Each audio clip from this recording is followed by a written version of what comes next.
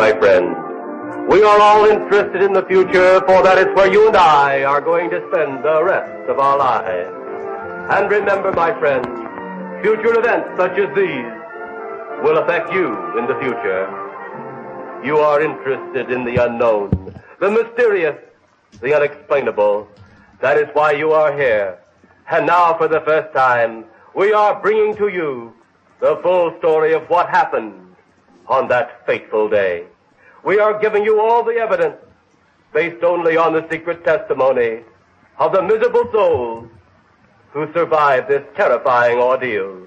The incidents, the places. My friend, we cannot keep this a secret any longer. Let us punish the guilty. Let us reward the innocent. My friend, can your heart stand the shocking fact about Radio Mysterioso?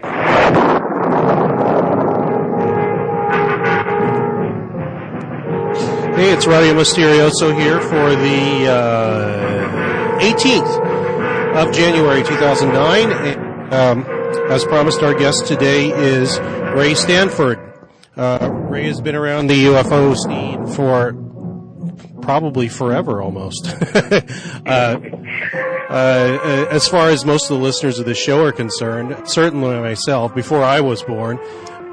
He started out in the 1950s researching what was going on then, talking to researchers, some of the contactees, etc., and then broke away from that kind of activity and started taking the UFO subject seriously in the sense that he started a scientific study. He worked for NICAP for a while. We'll get into all of that on the show today and more, actually, as advertised.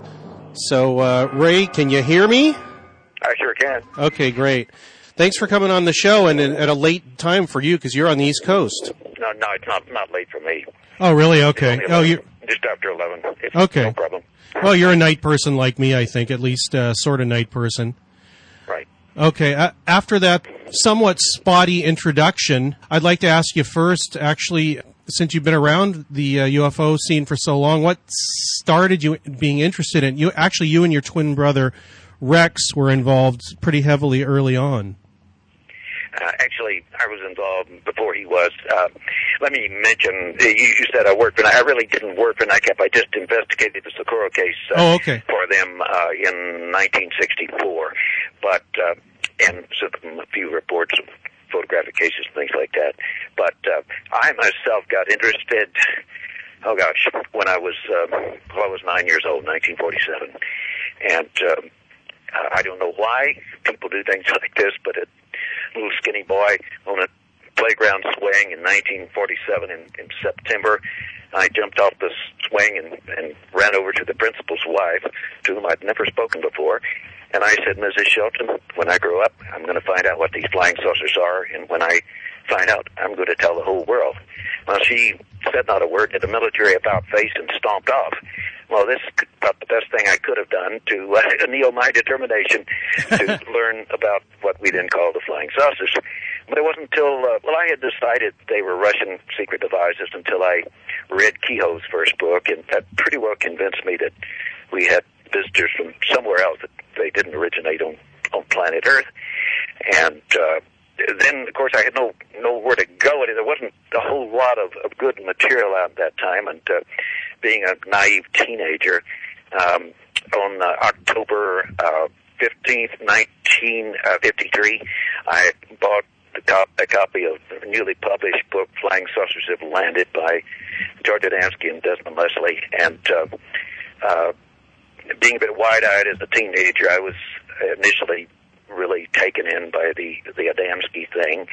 And but as the years went by in my teens, I grew out of that. It helped the fact that Adamski really liked my brother and I, and I think that he saw in us that we were young people, that he really didn't want to ruin our lives with the hoaxes that he was publishing. And so one morning, after about his third or fourth cup of eggnog at his place up on the slopes of Palomar Mountain, he told us that he wouldn't have gotten into, and this is a quote, all this saucer crap If it hadn't been for the fact that a prohibition business he had going on was knocked out when prohibition was was removed, and he took us down to what he called his workshop and showed us how he faked the mothership photographs and told us about his abilities with the airbrush as well as with the paintbrush, and we appreciated it because we were then able to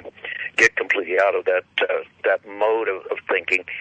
And I realized I had to do something meaningful in ufology, and the tales told in the night, like Adamski, just weren't where his head. And I decided, even then, although I couldn't afford it at the time, to try to begin with cameras and then get other instruments to record evidence that would be useful to science.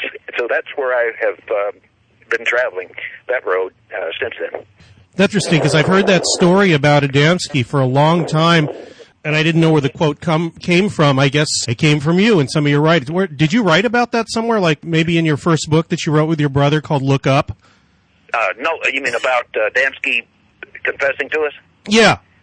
No, we didn't. We were total believers at that time. It was that because that was published in 57, and was written in 56, and it wasn't until I think it was 58 when Adamski told us what had been really going on. We had visited him several times, and he got to rather like us, I think, and so he told us that, and I was ever grateful.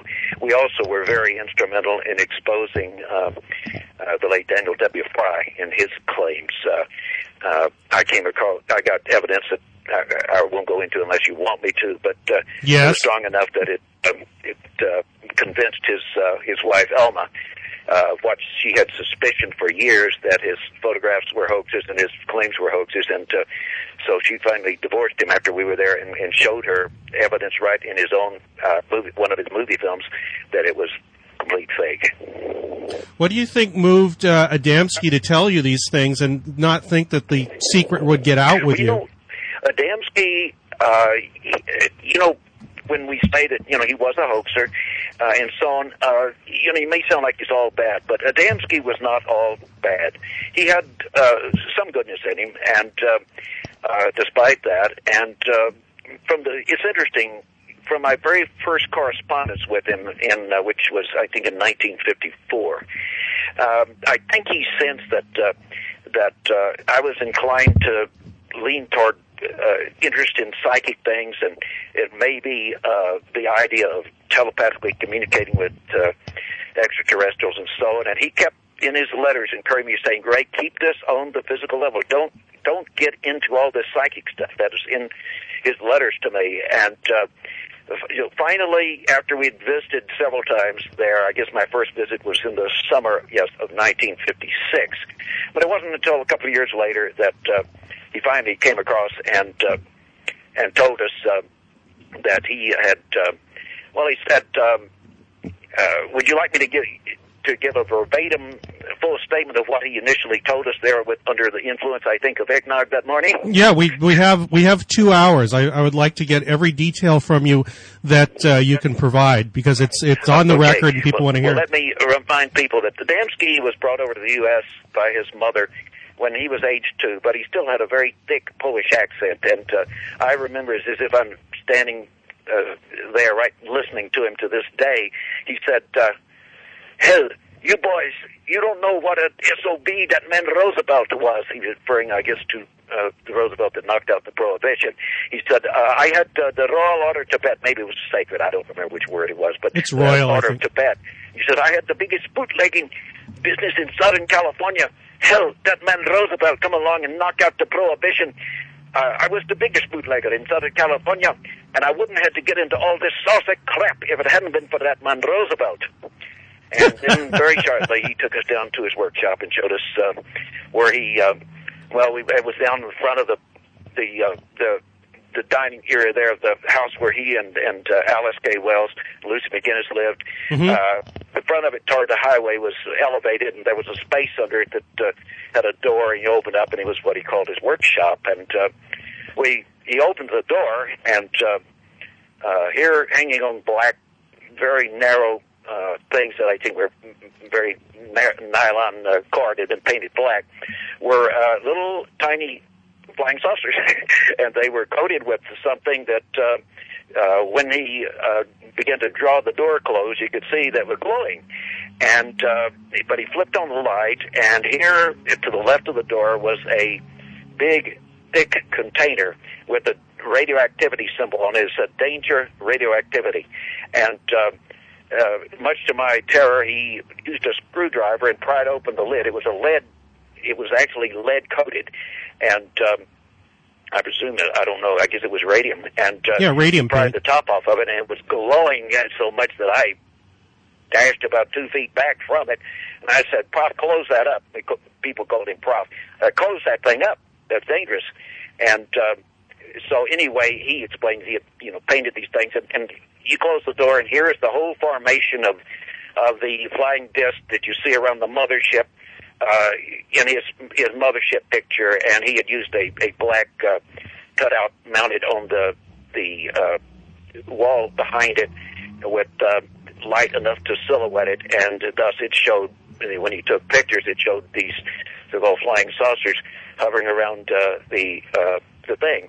It was quite a revelation to us, but and a disappointment, because we really had wanted to believe his information about the Space Brothers who were concerned about this world. But it turns out it was strictly as he said. And he told me to go down up the hill to the office and get the book Pioneers of Space, which had been published back I think in the 30s or the 40s, right. And although I understand it was actually ghostwritten by another person, Adamski had provided the basic ideas, and it had in it from way back then basically the same, approximately the same accounts of going aboard a disc and motherships and things and talking to Nordic-type alien visitors way back then. So he's saying, he told us that, he said, I pick up all of this psychically. He said he got it psychically, and he never had to have any physical contact with them to know this stuff. You see, he says, I wrote it back then, and so, he decided to get into the saucer business and make a little money off of it by pretending it was a physical thing. It's funny that he showed you all this stuff. Were Alice Wells and Lucy McGinnis aware of this at the time? Well, she was there. She had made him the eggnog, but she didn't go downstairs with us. I don't know if she knew what was down there or not. I never questioned Alice about it. Lucy wasn't in the house when he did that. I think she was up in the office up the hill. Oh, okay. Because I've been to that place. It's called the Oak Knoll Campground right now, and they've actually found some of the artifacts from the time, including the sign. By the way, another interesting episode. We had driven in from Texas, and we got in there after 11 o'clock at night, and Adamski and the two ladies there were in bed, but they heard us drive up, and so Lucy McGinnis came to the door, and then she recognized us, and she said, well, you boys are going to have to go down the valley somewhere and find a motel tonight. We don't have a place for you to sleep here. And Adamski then got up and came to the door, and he said, hell no, Lucy, the boys can stay here and up in the office tonight. And so they let us put down sleeping bags, and we slept up in the office. And but before we did, he invited us in the house, and we sat there with him and Lucy and Alice, and he said, oh, you boys, you should have been up there the other day. Oh, there was a mothership. She was so big. Oh, it was huge. Mr. and Mrs. Black from San Diego, they were here. Lucy and Alice, they saw it. Hell, that's the closest I ever been to one of them things. Oh, well, I mean, excepting when I've been inside. Well, did Lucy and McGinnis and Alice Wells actually confirm this? Did they see the same things? Oh, yeah, they saw it. I mean, it was, I don't know what it was. It could have been a lenticular cloud over the mountain. I don't know if it was, because they didn't go into much detail. They just said he said it was, oh, hell, it was big as the side of a house, is what he said. Did you have any interaction with other contactees, like George Hunt Williamson? And I see you talked about indeed, Dan Fry. I did. I had extensive contact with Rick Williamson, as he's called. Right. I was called. And, of course, I had rather extensive contact with Daniel W. Fry. And let me explain about Fry. He had the organization called Understanding, and I was out there talking about my experiences with UFOs and showing up a movie film that we'd gotten in 1956. Nothing spectacular compared to the stuff we've been getting, but one day, Elma, his wife, it was after he had left for work in the morning, she said, I'm concerned about some things that Dan has been up to, and I want to get you boys' reaction to this.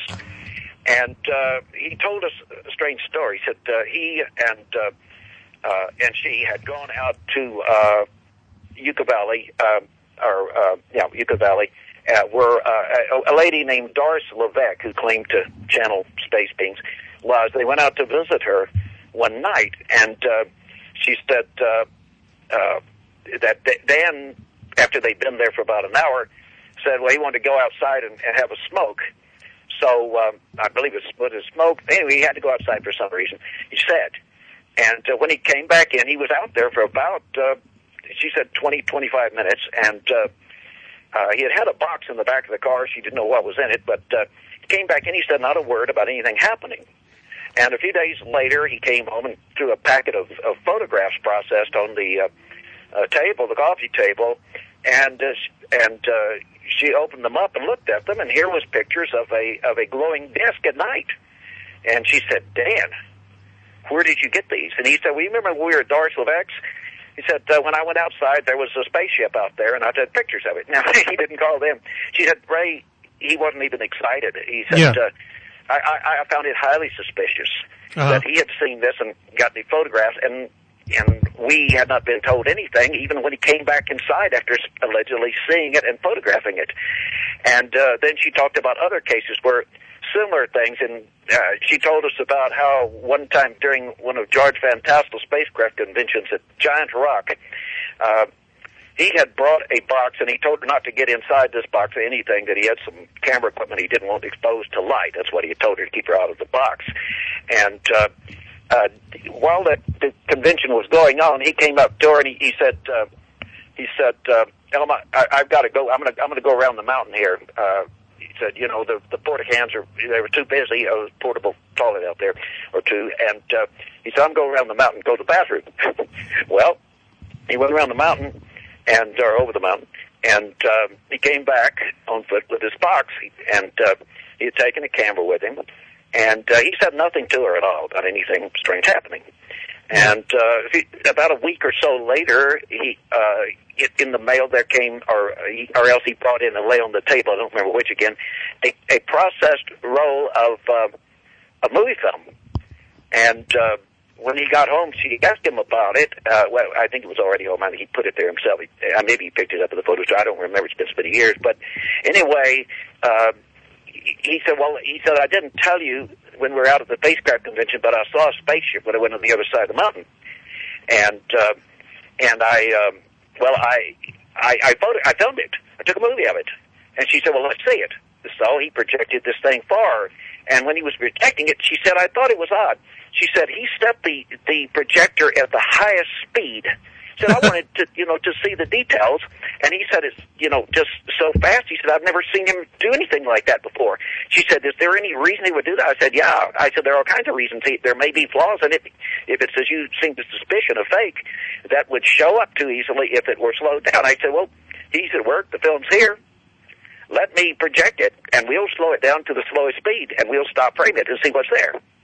Sure enough, it's the one where he has a thing that looks like a, not really convex disc, but two cones, one on each side, truncated cones.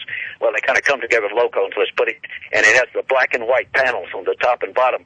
When you slow it down, one thing you can see that the panels are made out of tissue paper, and you can see them flopping back and forth in the wind. But that's not all. At one point, the line he was holding on, I don't know if it was, nylon, like you use on a fish leader when you're fishing or what it was, but it slipped out of his hand momentarily, and the craft fell down, and he grabs it and yanks it up. When he does, there are a few frames there where you can see the entire wire that he had, or nylon thing that he had, it reflects the light, and you see it as he grabs it and yanks it and pulls it back up. And I almost said, my gosh. She said, that is a fake. That's just a model on the thing I can. So that night, I was having my going to be having my talk at one of the units of understanding. And what I did was after I got through showing my film, I said, and Alma showed me today a movie that Dan took out at the last spacecraft convention. It's really interesting. I want to show it to you.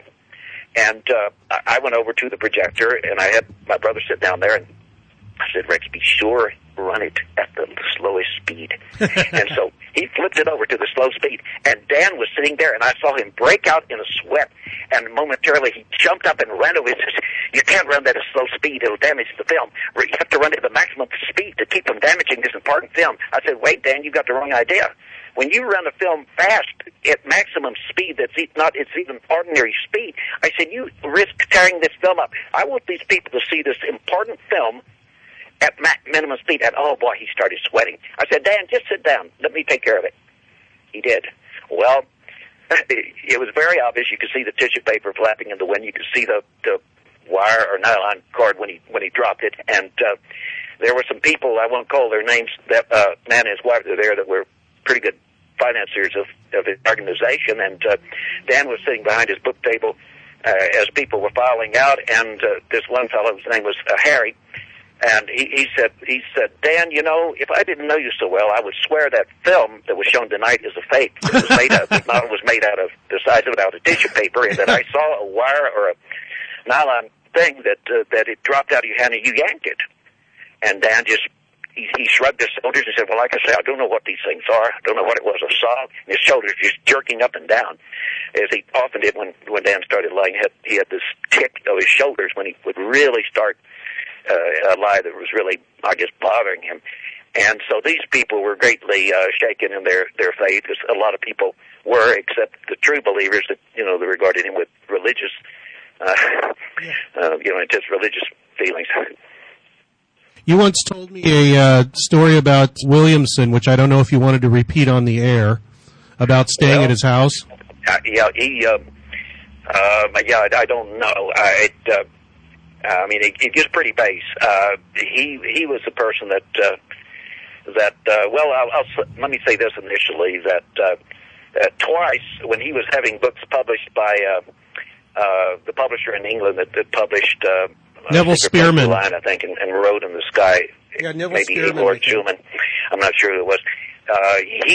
He took advance orders as he went around the country lecturing, claiming that he was the head of the Andean Amazonian Survey, and he and John McCoy went around the country in uniforms that were as phony as an $8 bill, because there was no Andean Amazonian Survey. He was trying to impress people, and he took advance orders on these books.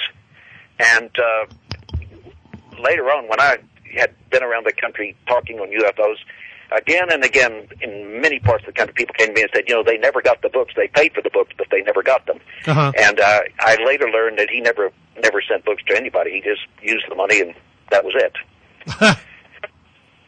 Yeah, go ahead. Yeah, well, I will say this, and people take it for what it's worth. I was a real believer in the Damski, in 1956 when I got out of high school, because this thing with the Damski, his confessions had not occurred yet, and so I believed Rick Williamson too. And I took a bus from where I lived in Corpus Christi, Texas, out to Prescott, Arizona, because I knew that there was a job coming open at the little newspaper there in Prescott, Havasupai County News, and I would be able to get a job there. And so the first night while I was in town, Rick and his wife Betty invited me to come to their place to spend the night there. And later, right after that, I got a place to stay, which I would have even if they hadn't helped set it up. Uh-huh. Because we had a good vegetarian dinner that Betty had prepared. And when it came bedtime, Rick said, well, he pulled out the studio couch, folded it out, where it made a fairly wide bed.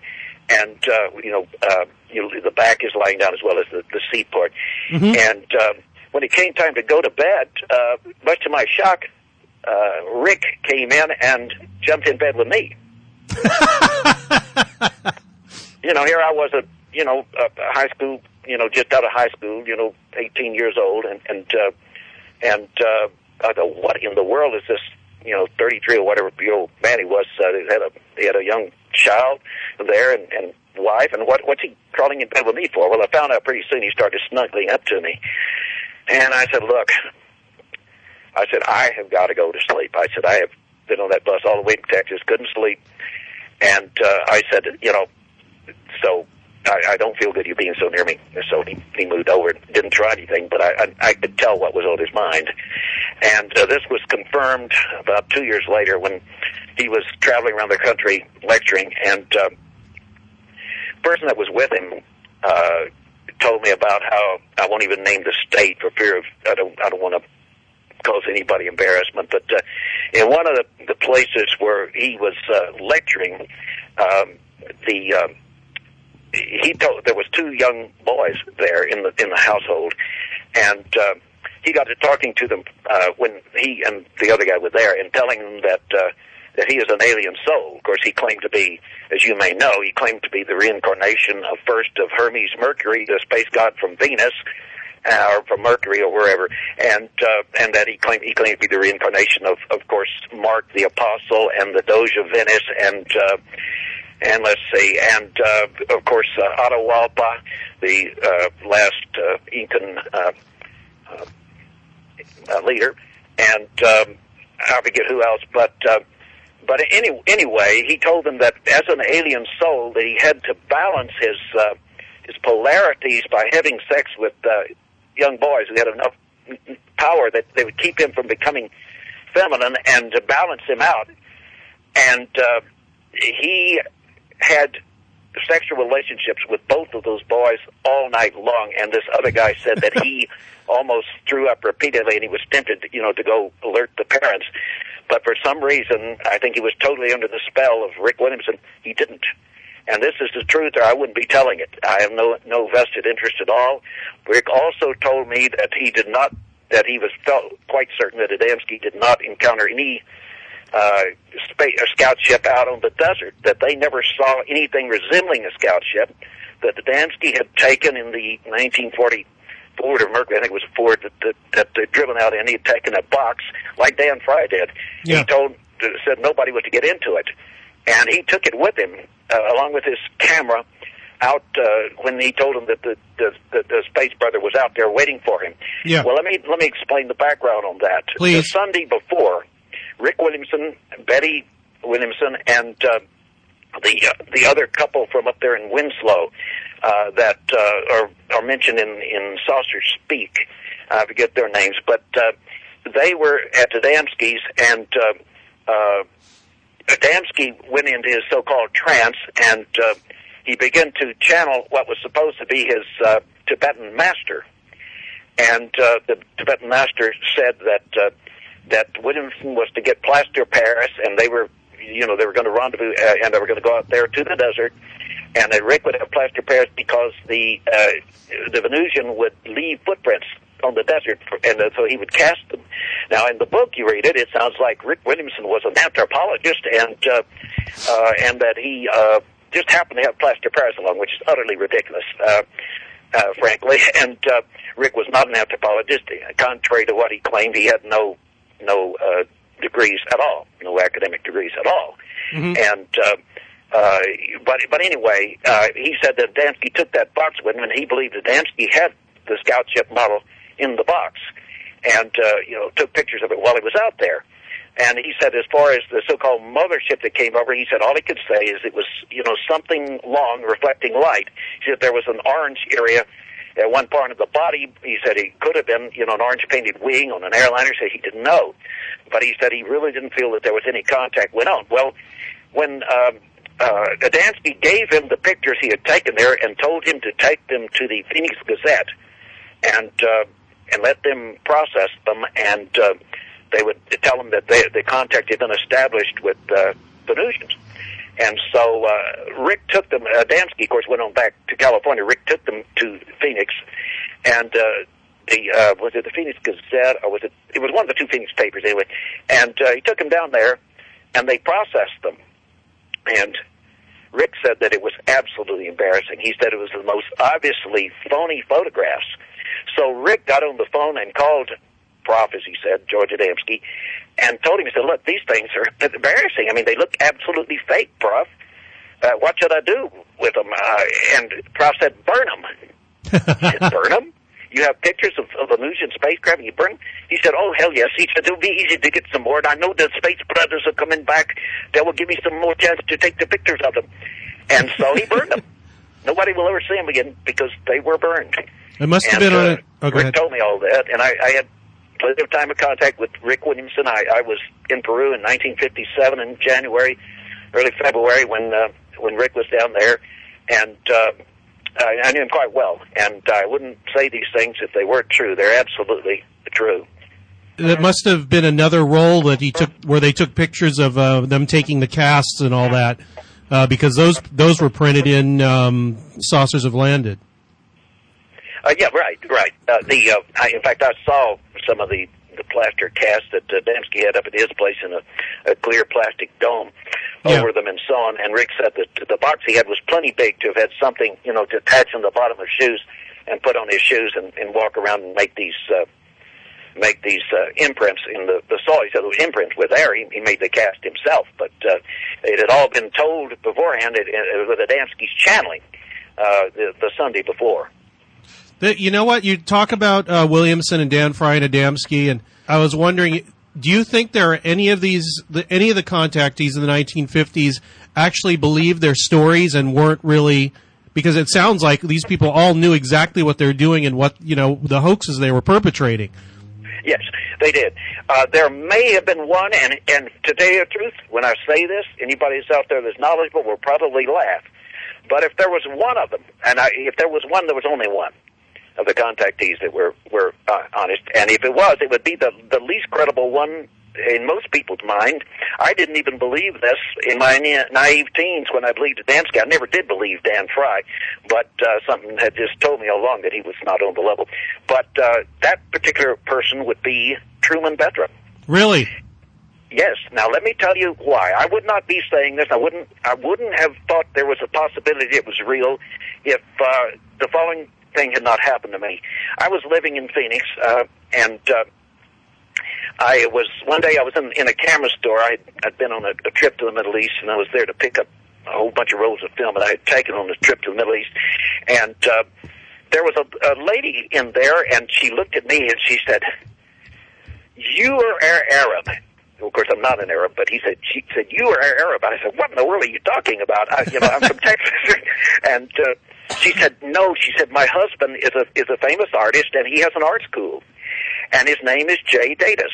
And he's well known. You've seen his reproductions, I'm sure, in Arizona. His paintings, the reproductions of his paintings in Arizona highways at times. And he has an art school, and tonight he needs a model, someone that I had a beard and a mustache at that time, and he wants somebody that can put a turban on and it'll look like he's probably an Arabian." Yeah. And she said, "You're the perfect one. Would you be willing to do it? We'll pay you." And I said, "Sure." In first place, I was an artist. I was painting. And so I thought it would be fun to meet this famous artist. And so I went over there, and they really liked me. And Jay and his people there all tried to paint me with a turban on. I didn't end up with any of the paintings, fortunately. I'd like to have the one that Jay did. But in any case, he said, "Look," he said, "you're a painter." He said, "I'm painting a gigantic mural that's going to go to the head of the swimming pool at a big house that's being built on Camelback Mountain." He said it shows the forest, and it's going to have the forest and a stream flowing through, and it will come down to the bottom right of it, and literally a waterfall will come out of there. Literally, and water will come out of it and go right into the swimming pool and will be recycled. And he said, it's like you're in the forest and natural spring is feeding the swimming pool. Uh-huh. And so he said, "I will need somebody to help me in painting this." And he said, "I'll be willing to pay you," such as I think it was by the hour or something, I'm not sure. So one day, I was working with him painting this big, huge mural that was taken down and put adhered to a wall in this beautiful house of some builder, I think, had contracted this house, and it was his own private house. And Jay said to me, he said, "You're into this field so much, Ray." He said, "What do you think about Truman Bedram?" And I said, "Well, it's ridiculous. I mean, he claimed to met a 300-foot in diameter spaceship that he claimed that the female captain of it called the Admiral Scow, and that there was a 32-member male crew, and that all she would tell him about where they came from, if it was behind the moon, or which I prefer to believe that if it was true that she was beyond the moon, and I said, I don't believe it. And he said, well, let me tell you something. You may believe it.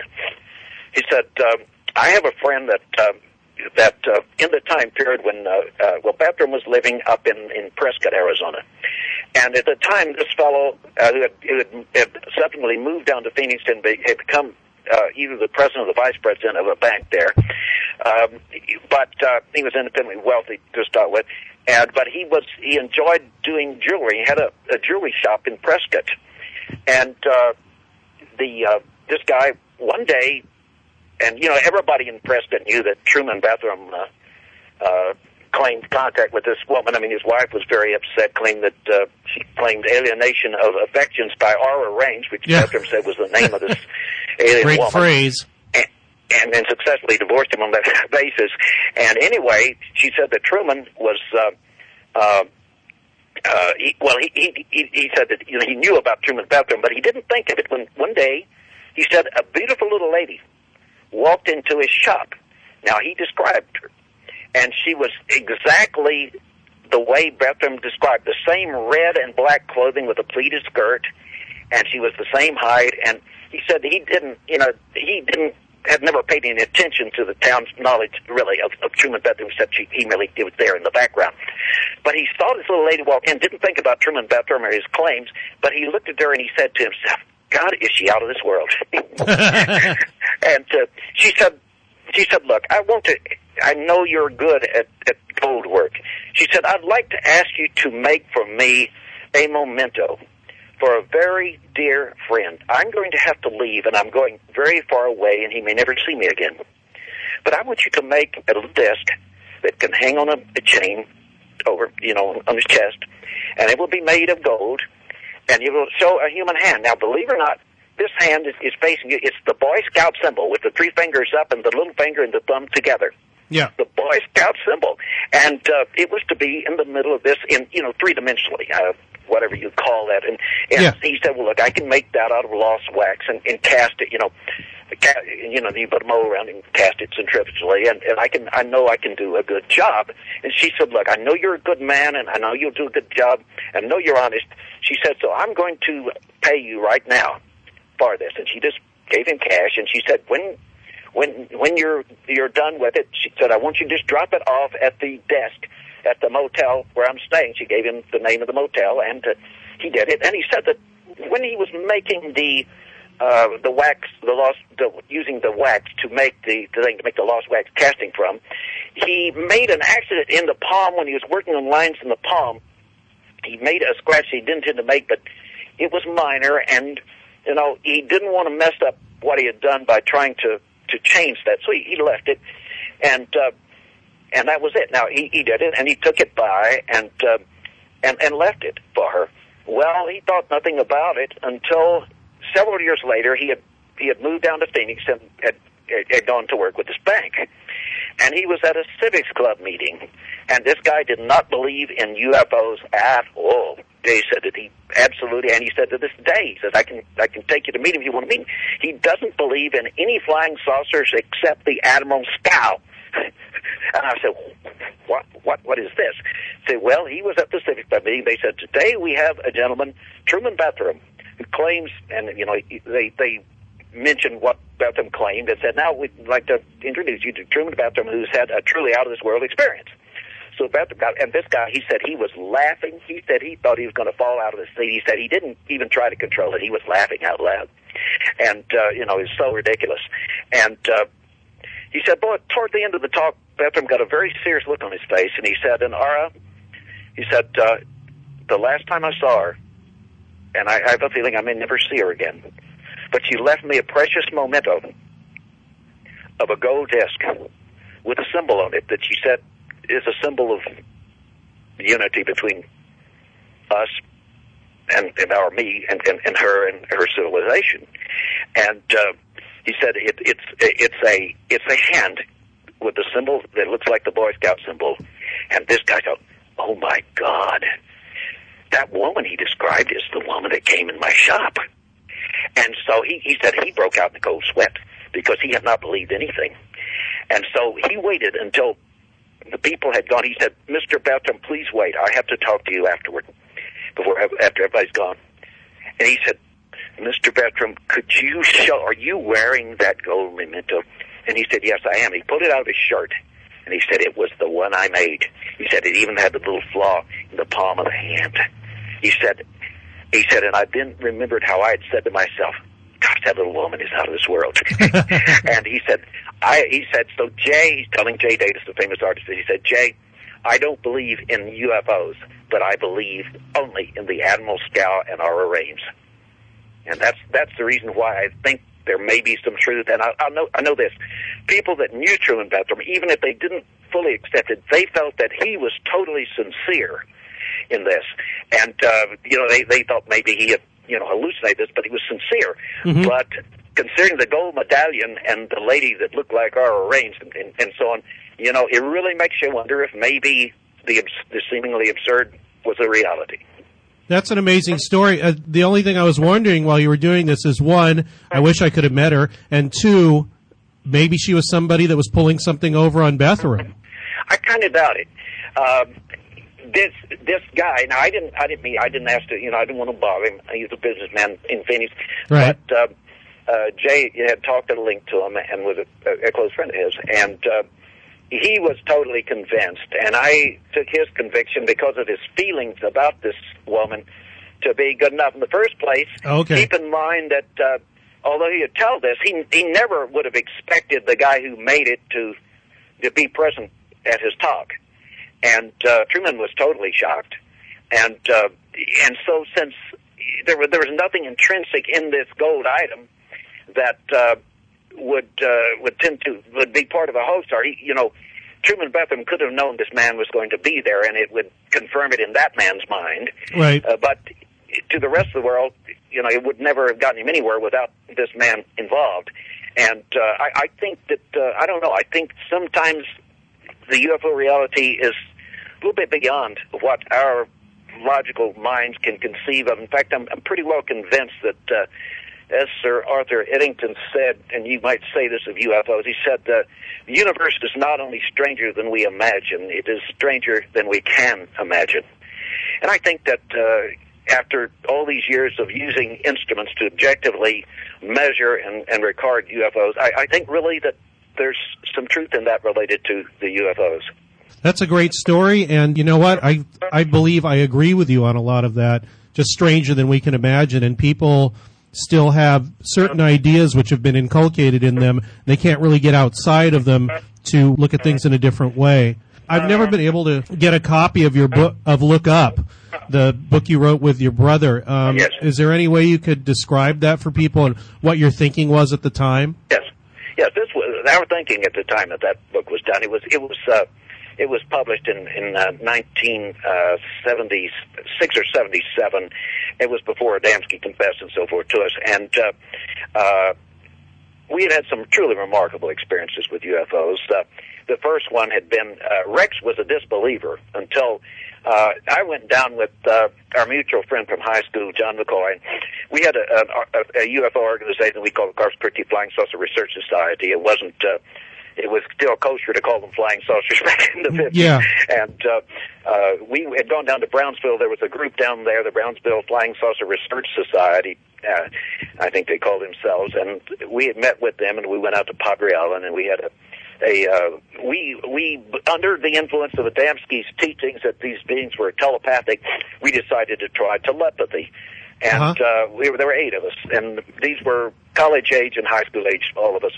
And we were all males, and so we tried this for a while, and suddenly there appeared over the Gulf of Mexico a incredible, looked like a ball of a brilliant ball of cotton or fuzz glowing, and it was moving horizontally, but on a sine wave path. In other words, it's oscillating up and down as it's moving to our left.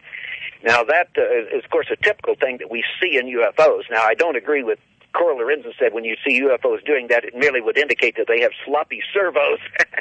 No, I believe that this has to do with the oscillation of a G-like field that warps light around them, a gravity-like field that warps light, and as this field is spinning or oscillating or something, that you're actually having the image of it kind of pulled up and down. It makes it look like they have sloppy servos. But in any case, we were in awe. Then it vanished, and we knew it wasn't a meteor. It was not on a horizontal course, but it was also in that sine wave path, and it also didn't look like a meteor. It looked, like a brightly glowing ball of cotton fuzz. And so we tried some more to concentrate, and some people had driven down the beach and stopped right by us to surf fish. And we went up to them, stupid kids we were, and we said to them, hey, we are engaged in some scientific experiments here tonight that might be dangerous to you. So, if you want to be completely safe, we suggest you move at least a mile away up or down the beach. Well, what did they do? Of course, they turned around and went back south and went across and called the state police. And but before the state police got there, a dome disc started approaching us from over the Gulf of Mexico. And then all of a sudden it would stop and go back over the Gulf of Mexico when cars were coming down the beach. And when cars would get out of the way, they were out of, I guess, eyesight or something, it would come back on up closer to us. And but at one point, a car started coming, and it didn't go away. It backed off a little bit and hovered there. And this car came closer, and I said, uh-oh, guys, I've got a feeling this is the cops.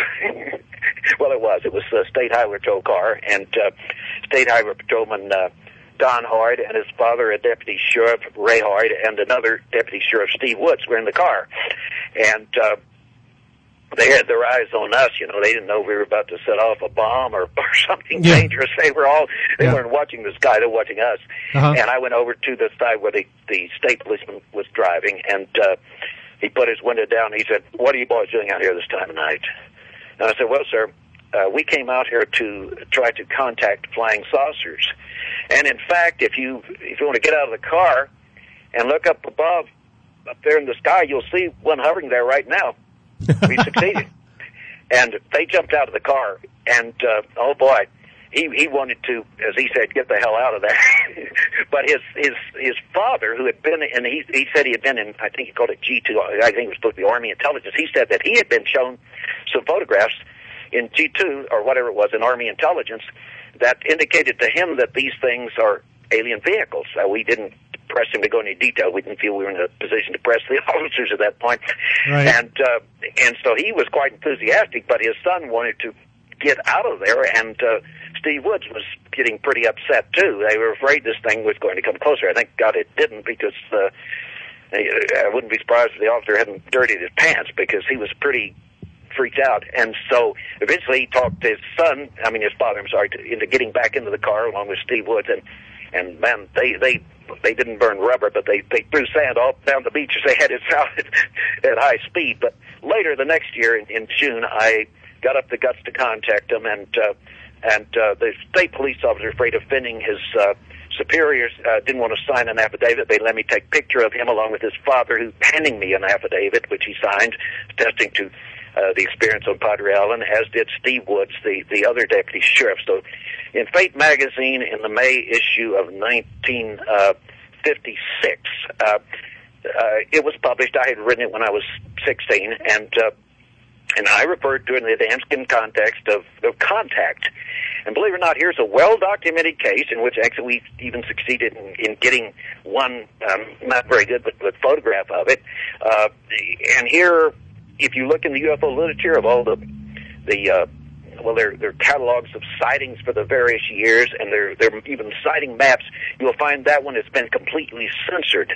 I think it was the old NICAP kind of mentality that anybody claims that they had any psychic, contact with aliens were, that it was fiction. But I don't know how they would explain the police officers and the affidavits and so on. But anyway, that was published there, and it led Greg to something really interesting happened.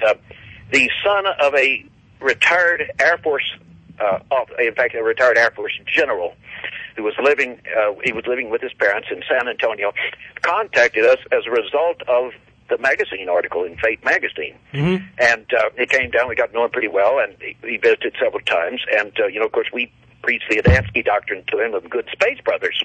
Well, later that summer of '56, he had to go out to he went out to a family gathering, a family reunion or something out in New Mexico, and he was driving his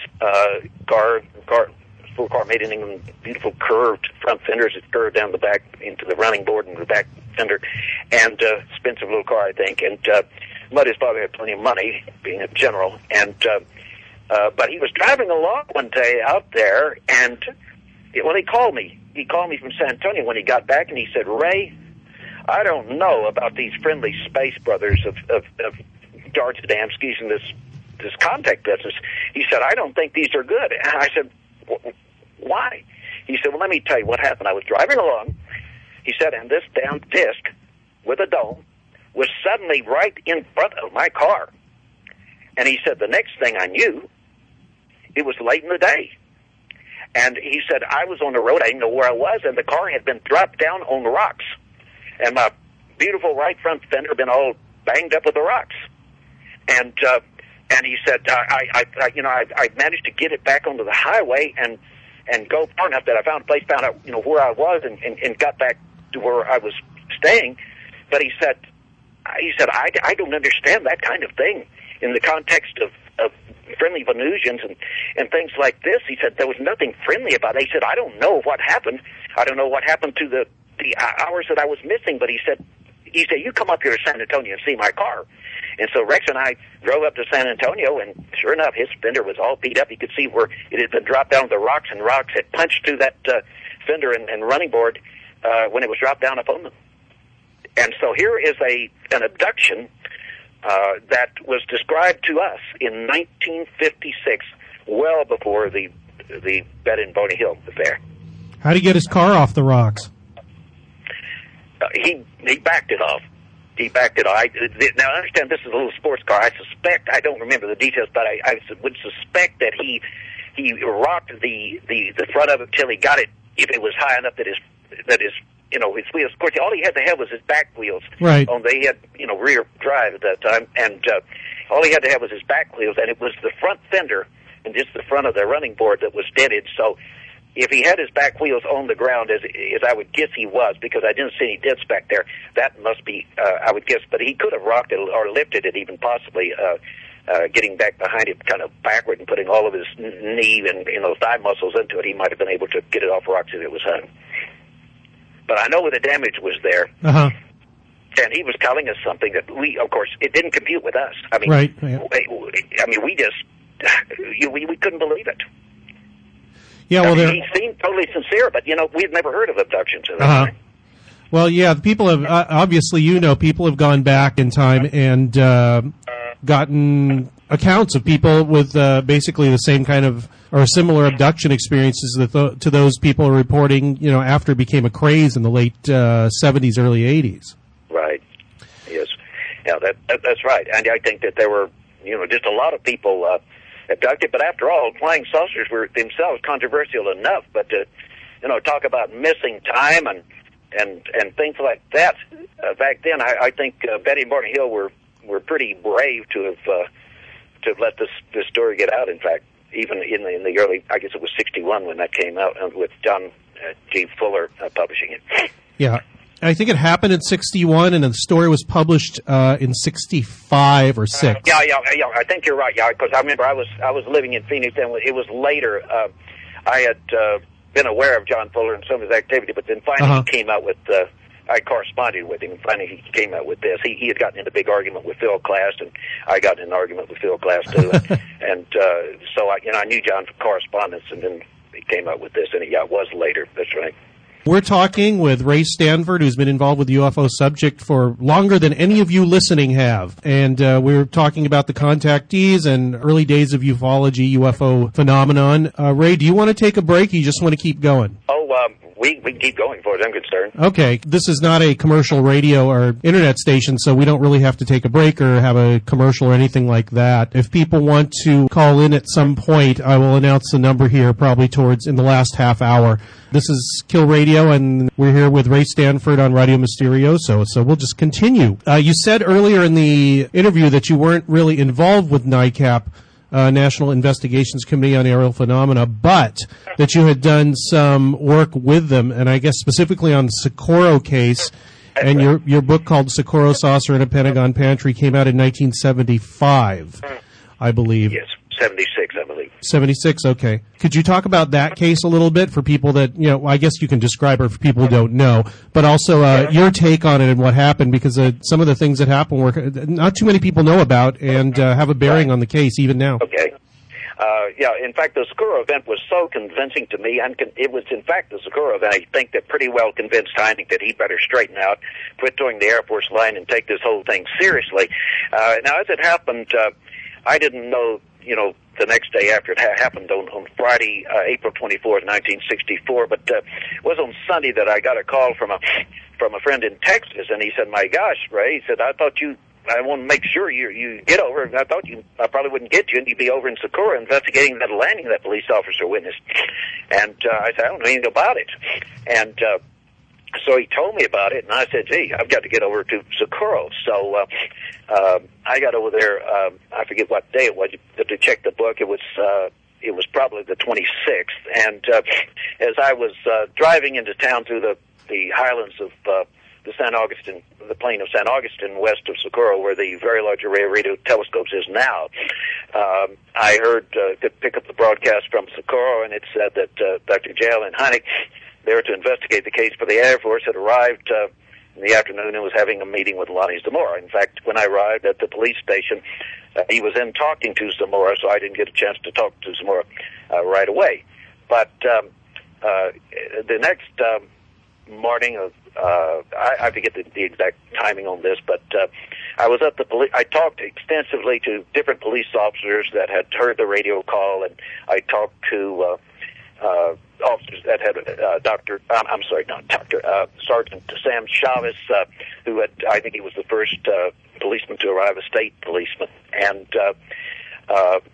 by the way, he never wanted to get into it or let people know, but policemen told me that Chavez actually saw the object going away at high speed, rather quite vertically in the sky, after it had gone horizontally to the Perlite Mill on Highway 60 west of the landing site, and that he had actually seen it in the sky. But he just didn't believe in UFOs as aliens in source. He believed that there had probably been a secret government device had landed there, and he didn't want to talk about it or to say anything that would help confirm more that it was there, for fear of giving away something the government might not want. But he completely overlooked the fact that Zamora, as he told me explicitly, and I questioned carefully on this, Zamora said that he saw two figures in white coveralls, and that I said, "And what size were they?" And he said, "Well," he said, "it's funny because," he said, "they looked like little kids, little boys about 10 years old in white coveralls." He said, "They weren't." He said, "I know where the heads of them came on that creosote bush by the northwest landing gear," and he said their heads, and he discussed it when Hynek and I were there together with him and Sam Chavez, and he said their heads only came right about to here, and he said, "You can see, I mean, this is like a little 10-year-old boy." He said, "It's not an adult height." He said, I don't know what they were, or why, he said, "I can't conceive of this thing being piloted by kids." So, yeah. And anyway, later, now, Hynek was there, and I took pictures, and Hynek said, "Oh, I'd like to collect some samples." We found that there were papers around the ravine, old papers and pieces of cardboard lying around the ravine that had some odd scorch marks on them, and Hynek wanted to collect them and some of the burned creosote bush branches and leaves, and he didn't have any containers, but I had brought a whole small box of them, the type you can write the date on the lid or the side of them, and so I provided the containers for Hynek to collect the evidence for the Air Force, and Hynek seemed to be a bit absent-minded. For example, at one point we're there at the landing site, and Zamora for the first time noticed it. He said, "Oh gosh," he said, "Look here," and there was a volcanic rock at the edge of the northwest landing gear imprint. And he said, "Look here, it looks like that this rock was chipped off when the landing gear came down." Well, immediately my wheels were turning, and I thought, "My gosh, that's a volcanic rock. It has crystals that if a metal landing gear scraped on it, should have scraped metal into it." Right. Heineck said nothing. He wasn't thinking. He said nothing. And so I kept my mouth shut, because I knew that in a few minutes we were going to be heading off to the motel in Socorro for the news conference, the media conference. And after it, I would return and get the rock and see if it had metal scraped onto it. And so we had the news conference, and Heineck was, he was playing the Air Force game, and as I described in the book, pussyfooting around. I mean, for example, when Walter Schroed of the radio station there in Socorro, the only one in Socorro at least at that time, pressed him about the little men beside him. He said, "Well, now, Zamora didn't say anything to me." Well, he didn't say anything about any little men. He mentioned some white coveralls, kind of like they were hanging there on a clothesline or something.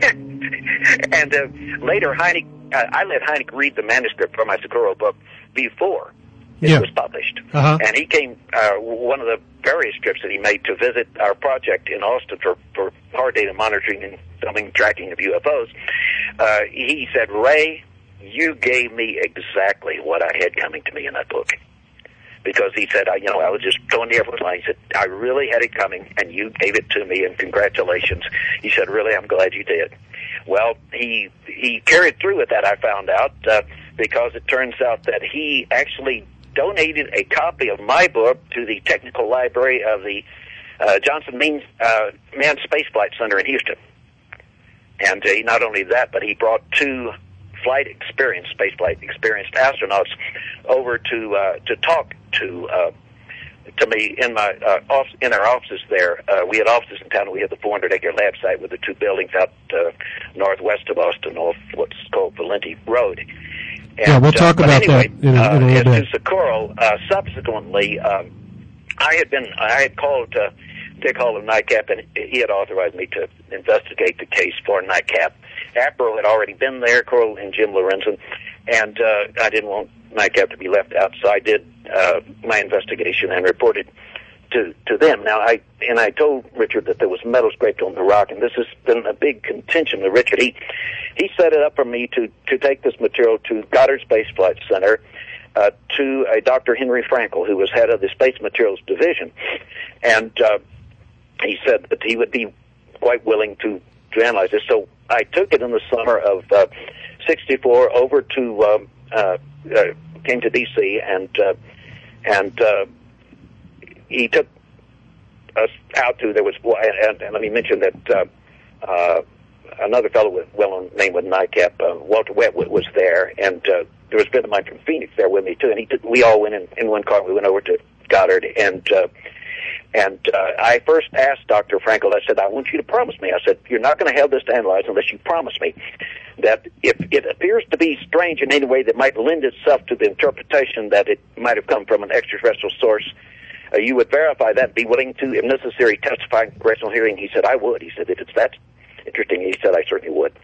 So I took him at his word, and so we went to the lab and put this, contrary to what it says in Jerry Clark's book, in his Encyclopedia of UFOs, he says in there, and I suspect he got this misinformation from Hall, I'm not sure, but he says that we put it under an electron microscope. That is not true. It was a simple binocular optical microscope, and which helps you, see it in a three-dimensional way. You then perceive it as a three-dimensional object with the metal scraped onto it, and you could clearly see. Now, what the best sliver had been knocked off accidentally when a friend of mine had handled it and knocked it off in the grass in Phoenix. We used a magnet to try to find a powerful magnet, but we couldn't find the sliver. But there was still some pretty good little spots of the metal scraped onto the rock. And Dr. Frankel and the other people that were there, we all agreed that it looked like, in fact, that the metal had almost become in a plastic state when it was scraped off. In other words, it's as if it had been heated by this this brilliant exhaust had been involved in the landing and the takeoff. Of course, it would have only been involved in the landing at that point. And in any way, we just conjectured, because the looks of it, that it looked like it might have been in a slightly flexible state when it was scraped over there. But anyway, they asked us to go over to the cafeteria while they scraped all this stuff off. And I said, wait, no, don't scrape it all off. I said, you've got to leave half for me. And they said, okay, we leave half for you. And we went over to the Goddard cafeteria and had lunch. And when we got back, the guy had it there sealed up in his box. And I thought, well, that's odd. Why didn't he show it to us? So I opened the box right in front of this. Wasn't Dr. Frankel. He had disappeared at that point. And it was one of his assistants. And much to my dismay, every speck of metal had been removed. Every speck. And I said, wait a minute. I said, you promised me. He said, well, we don't make sure we have enough to analyze. I said, a promise is a promise. I said, I'm just got in and haul with me. Don't be nasty about this. We can't afford to upset these people. Well, maybe they couldn't afford to upset me. But in any case, Dr. Frankel had told me that they would, that weekend, would put it under under radiation in order to do X-ray diffraction studies of it to determine what the metal was. Right. And he said that he would have the results, that they would take it out on Monday and would, read the film patterns, the crystalline structure of the thing you're testing will emit radiation in response to the radiation it is absorbed in ways that are characteristic, whereby they can identify what was emitting the re-emitting the radiation. An early mass spectrometer. So he said, now call me on Wednesday morning. So I called him on Wednesday morning, and he said, well, Ray, he said, I have something that I think will make you rather happy. He said, we put it under radiation, and he says, as it turns out, it is an alloy. It's an alloy of zinc and iron. But he said, the thing that I think will make you happy is that we have checked the list of all alloys produced on this earth. And he said, there is no alloy of that type produced. And he said it doesn't prove the extraterrestrial interpretation, but it lends itself to that interpretation, since it doesn't seem to be produced according to all the charts we have. And I thought that was quite exciting. And he said there are a few little odd traces of other elements there that we're not getting a good X-ray pattern out of. And he said, so we're going to do some other tests, and just to determine the trace elements that are in it. And he said, if you call me back, and the data in the book about how long it was and so forth, I forget, it's been so long ago, 64, and I'm 70.5 years old, but it's all there in the book. And finally, when I called back, he would never talk to me. I couldn't get him. All kinds of excuses, one of which was that he was in a high-level security conference. And but finally, one of his assistants called me and said, it had all been a mistake. It had all been just quartz crystal, silica dioxide refracting light in a pseudometallic way. Well, I suspicioned immediately that was a cover-up, because the night after we had taken this to Goddard Space Flight Center, and they had taken it all, my friend from Phoenix and I had dinner with an officer, a high-up officer in the military, and he chided me. He said, he said, you're a damn fool for taking it over there, but I'm glad you did, because, you didn't have any business with this stuff. And basically he said, they cannot release this, the true finding of it. They're going to have to cover it up. He said, you're never going to see your metal again, and there will have to be a cover-up, because they have to tell, they can't just do that in shop. They have to tell, the authorities about this. And I said, well, I hope you're wrong. And but as soon as Frankel's assistant had told me this was all a mistake, I picked up the phone and called the head of the Department of Chemistry at Delmar College in Corpus Christi, and he's named in the book and so on and so forth. And he said, Mr. I didn't tell him this was a UFO case because I wanted an objective answer. I just said, there was some metal that was scraped on something we had analyzed, and they did X-ray diffraction and said it was a zinc iron alloy. Came back 2 days later, said, all a mistake. I had just been quartz crystal gleaming in light. And he said, I don't know if these guys are crazy or, have they been smoking something or what, but he said, that's impossible. He said, with X-ray diffraction, you have a specific diffraction pattern. And he said, the pattern from zinc and iron is quite distinctive. It's as distinctive as a fingerprint. It cannot be a mistake. You say you might make that mistake looking at quartz crystals just as an optical analysis, but he said, you're not talking about an optical analysis, you're talking about X-ray diffraction. And he said, so, I wouldn't accept that as valid at all. I subsequently asked several professional metallurgists about this, and they all concurred that the mistake could not have occurred. And Alan Hynek told me, and I quoted it in the book, which he approved of and gave a copy to, as I said, to the Manned Spaceflight Engineer Houston. He said, Ray, my recommendation to you is that you accept the initial information that Dr. Frankel gave you and forget the disclaimer, which is what I did. But Dick Hall got very upset because when my book came out, I told the whole story. And I understand this was embarrassing to him, surely, because he had, he was the one that invited me to go out there, and if there was a cover-up, I guess he may have felt a little guilty. But he published in the NICAP bulletin that it was all a mistake, and it was just silica dioxide and nothing to it. And he published their story whole cloth without consulting a metallurgist or an analytical chemist, and about whether this mistake was possible. And I have asked him in public, I've asked him on UFO updates again and again, if you consulted an expert, tell us his name, as I did, and tell us whether it's true, whether this could happen, according to what you were told. And he has never answered that because he hasn't.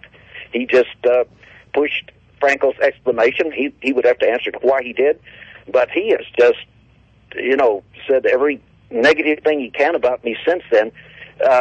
Apparently because of that. I can't think of any other reason, because I always liked Dick over the years, or I wouldn't have called him up and offered, to bring this for analysis and to do it for NICAP in the first place. And when I moved here in early 1985, my wife and I invited him out to dinner, and Dick has always been a friend, but he just this has made him a sore spot, and he claims that it was all a mistake.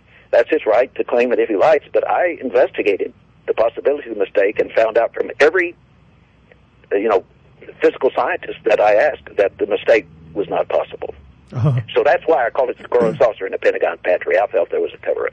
This was only because of your efforts to go and get this analyzed with the approval of it. Who put you in touch with the Goddard people? Who put you in touch with the Goddard Center people? Oh, that was Dick Hall. Oh, okay. NICAP, yes. All right. Dick Hall. I've got the correspondence and so forth. And he had a couple of places he fit, we'd go with it. And I said, well, we can go with Goddard. And so he took me over there, and introduced me to Dr. Frankel. And he and Walter Webb were witnesses to this. And my friend Bob McGarry and I from Phoenix were there. And we saw the whole thing.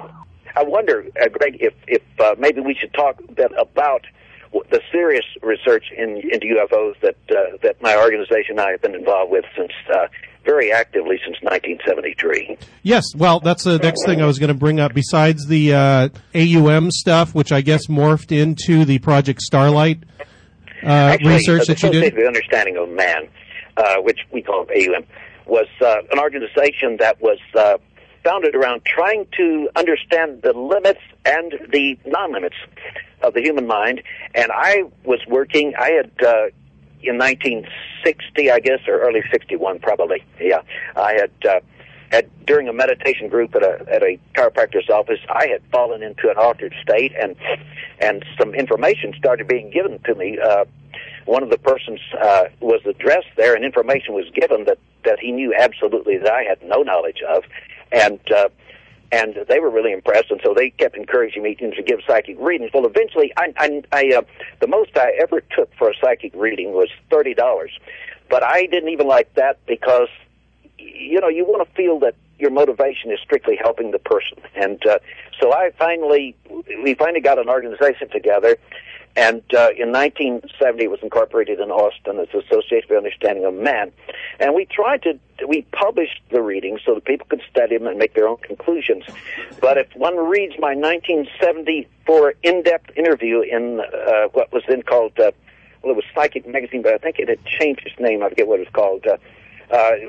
James Grayson Boland, he was an excellent man, an excellent editor. He edited it. He was the editor of the magazine, and there was an extensive interview with me, and as anyone will read in there, that people, Dick Hall, for example, has claimed that, oh, man, that I believe that space visitors were talking through me and that ascended masters and so on and so forth.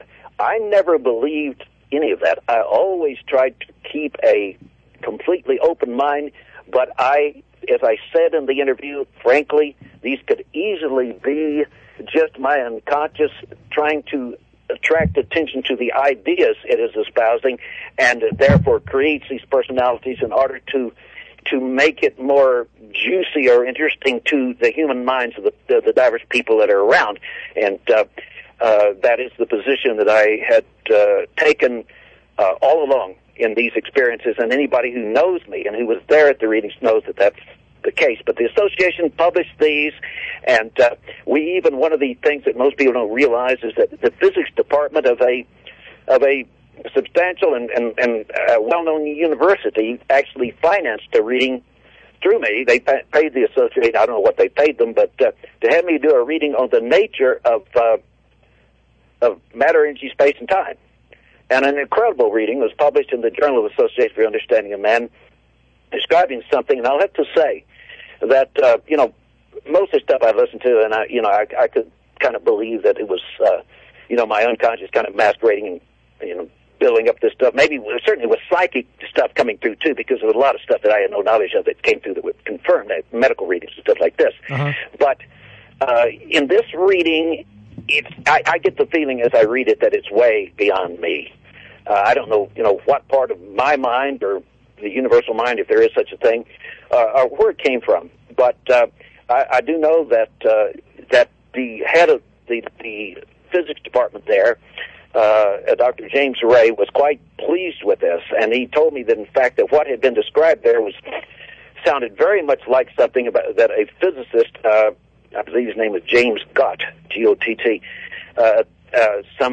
something that he had something he had come up with mathematically as a theoretical physicist called inverse time space. And I had some most remarkable physical phenomena experiences, a series of them in the months after that appeared to be somebody was trying to confirm to me that UFOs somehow use this property of inverse time space.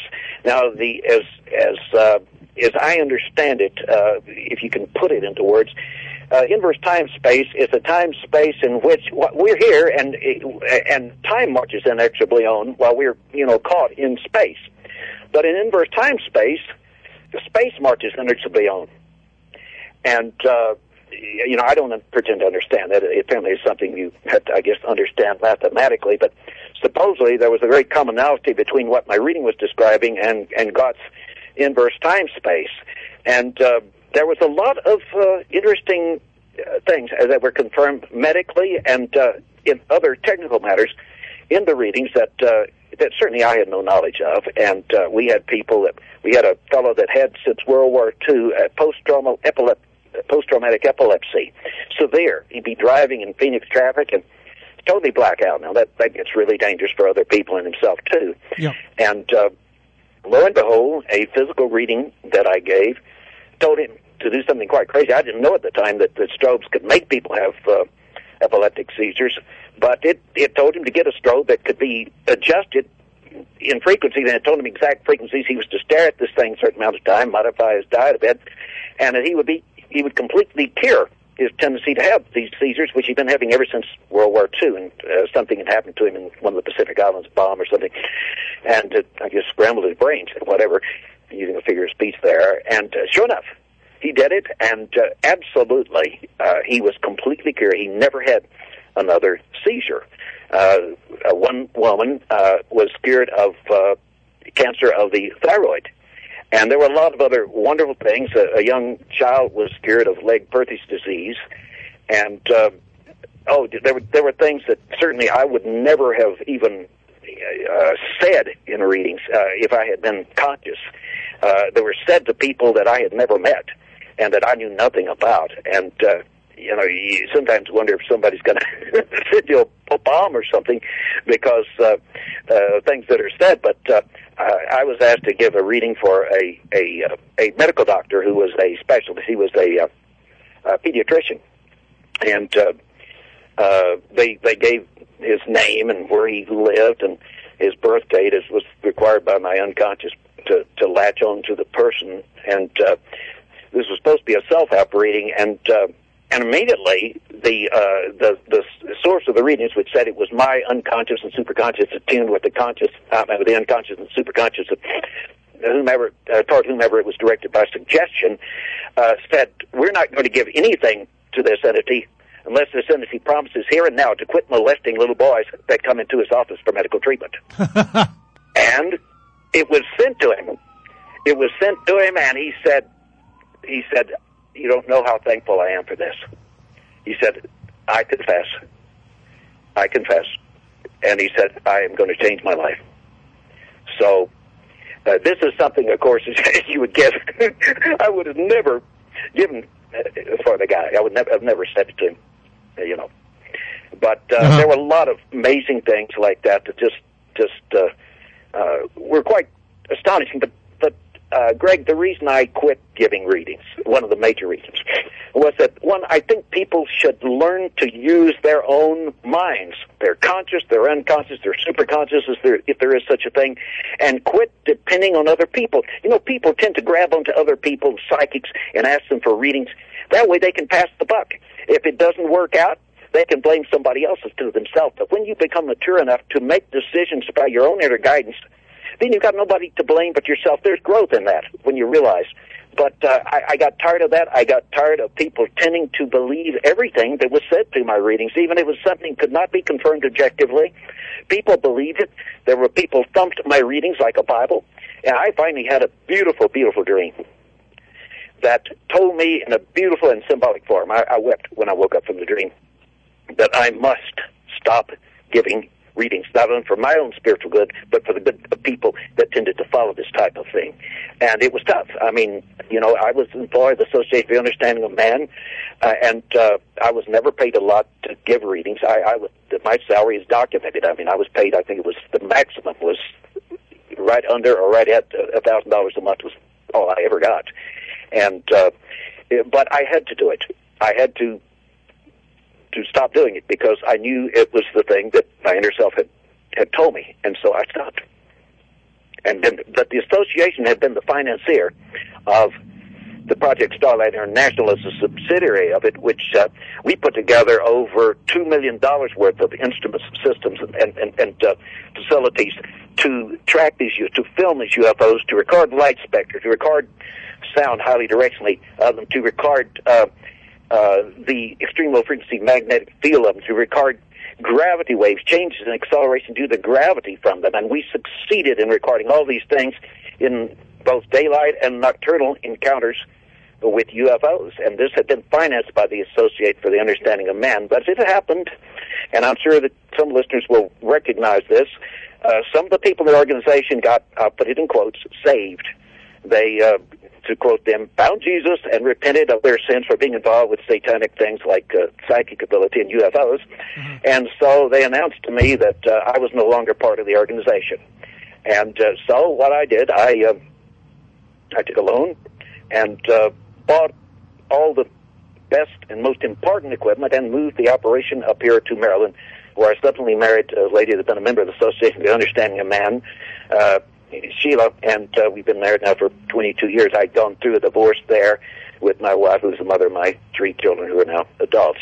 But anyway, that project was financed by the association, but once it was taken over by the fundamentalist mentality, they even wanted to burn the books that had published my reading. I said, my God, this is ridiculous. I said, sell, if you want money, sell these things to ARE. They'll be happy to sell them in the bookstore, which they did. Yeah. So they had thrown them in the dumpster. They were going to be, in a few hours, carted off in the trash. And I said, this is ridiculous. So at least I saved the publications and got them out, to people that might want to study them. Yeah, what you were talking about, what you're referring to here in this transition is Project Starlight, which I also wanted to have you talk about what your methods were, how you came about with your results, and what ultimately happened with those results and how they affected the UFO field, if they did. Yes.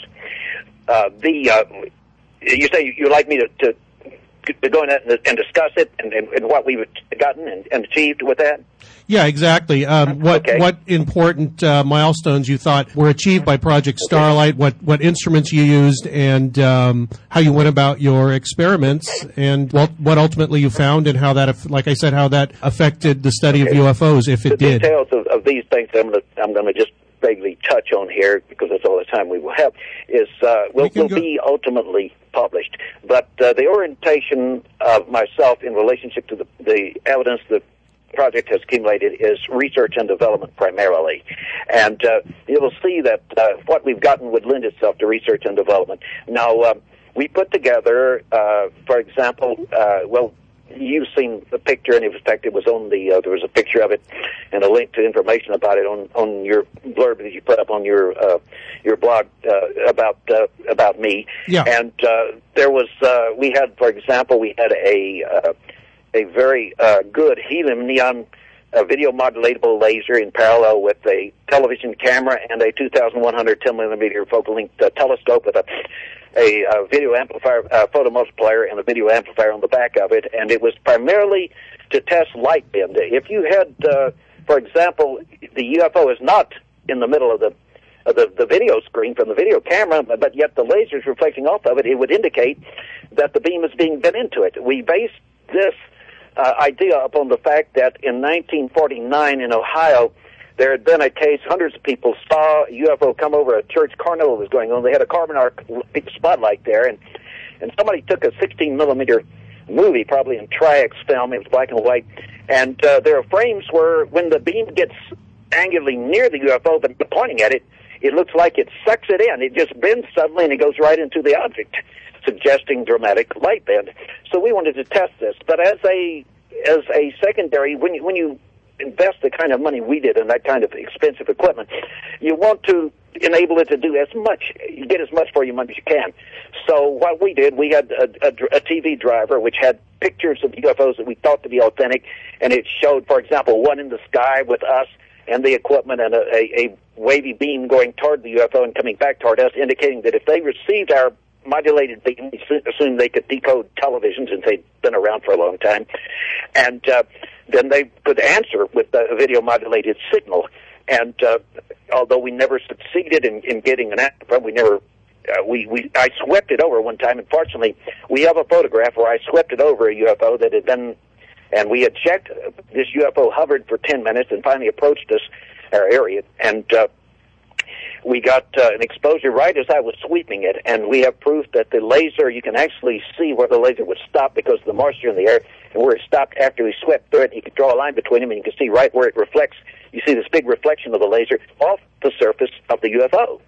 So I claim to be, and probably am, the first person to ever reflect a laser off a UFO. Fortunately, they didn't answer back with something more powerful. We did wear white suits and use green goggles in case they should answer, even with a helium neon beam like we had, because that could really blind you.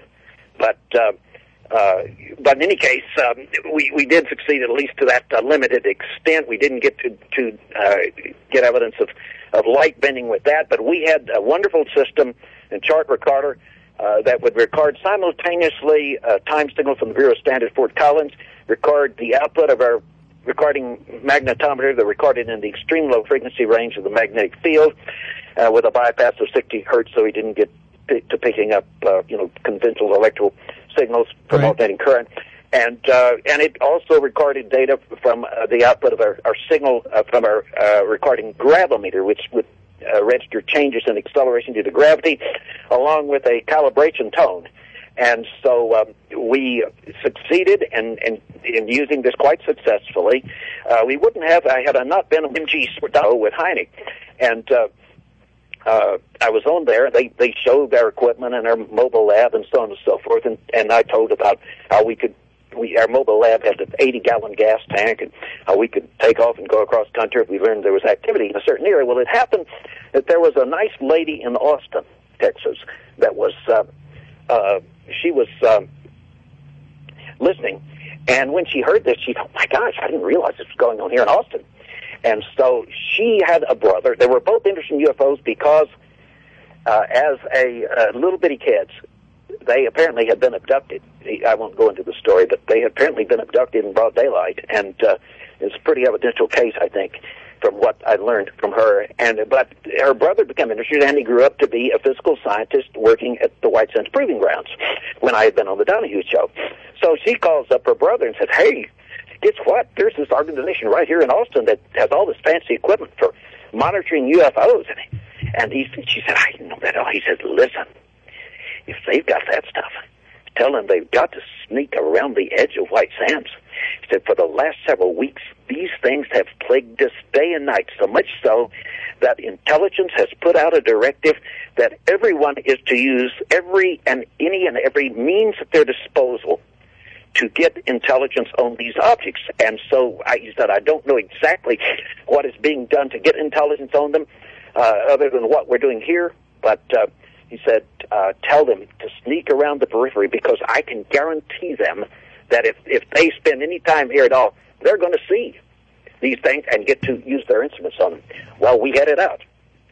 And by golly, before we even got to White Sands, we were west of Plains, Texas in the afternoon, and we saw two incredible UFOs, and we stopped and got movie film of them in broad daylight. They would go along in what would suddenly reverse direction with visual instantaneity, and just recorded on movie film in daylight. And the moment these white objects, the moment one of them would reverse direction, one movie frame only, it would turn brilliant red with streaks of red streaking out from it, and then the next frame it would be normal but heading back the other way. And when this happened, we had an audio analog coming out of our magnetometer, so we could hear an audio analog of the magnetic field that was being recorded in what's called an IRIG format, which is frequency modulation, inside on the tape in the machine when we were out in the field. We had it going through a chart recorder at our lab. And sure enough, when these things, for example, there were two UFOs, and their fields are constantly pulsating. So you would hear on the audio analog something like this. But I'm going to do that now, and I'm going to show you what it sounds like, and we have analog graphs of this. When one would instantly, here it is.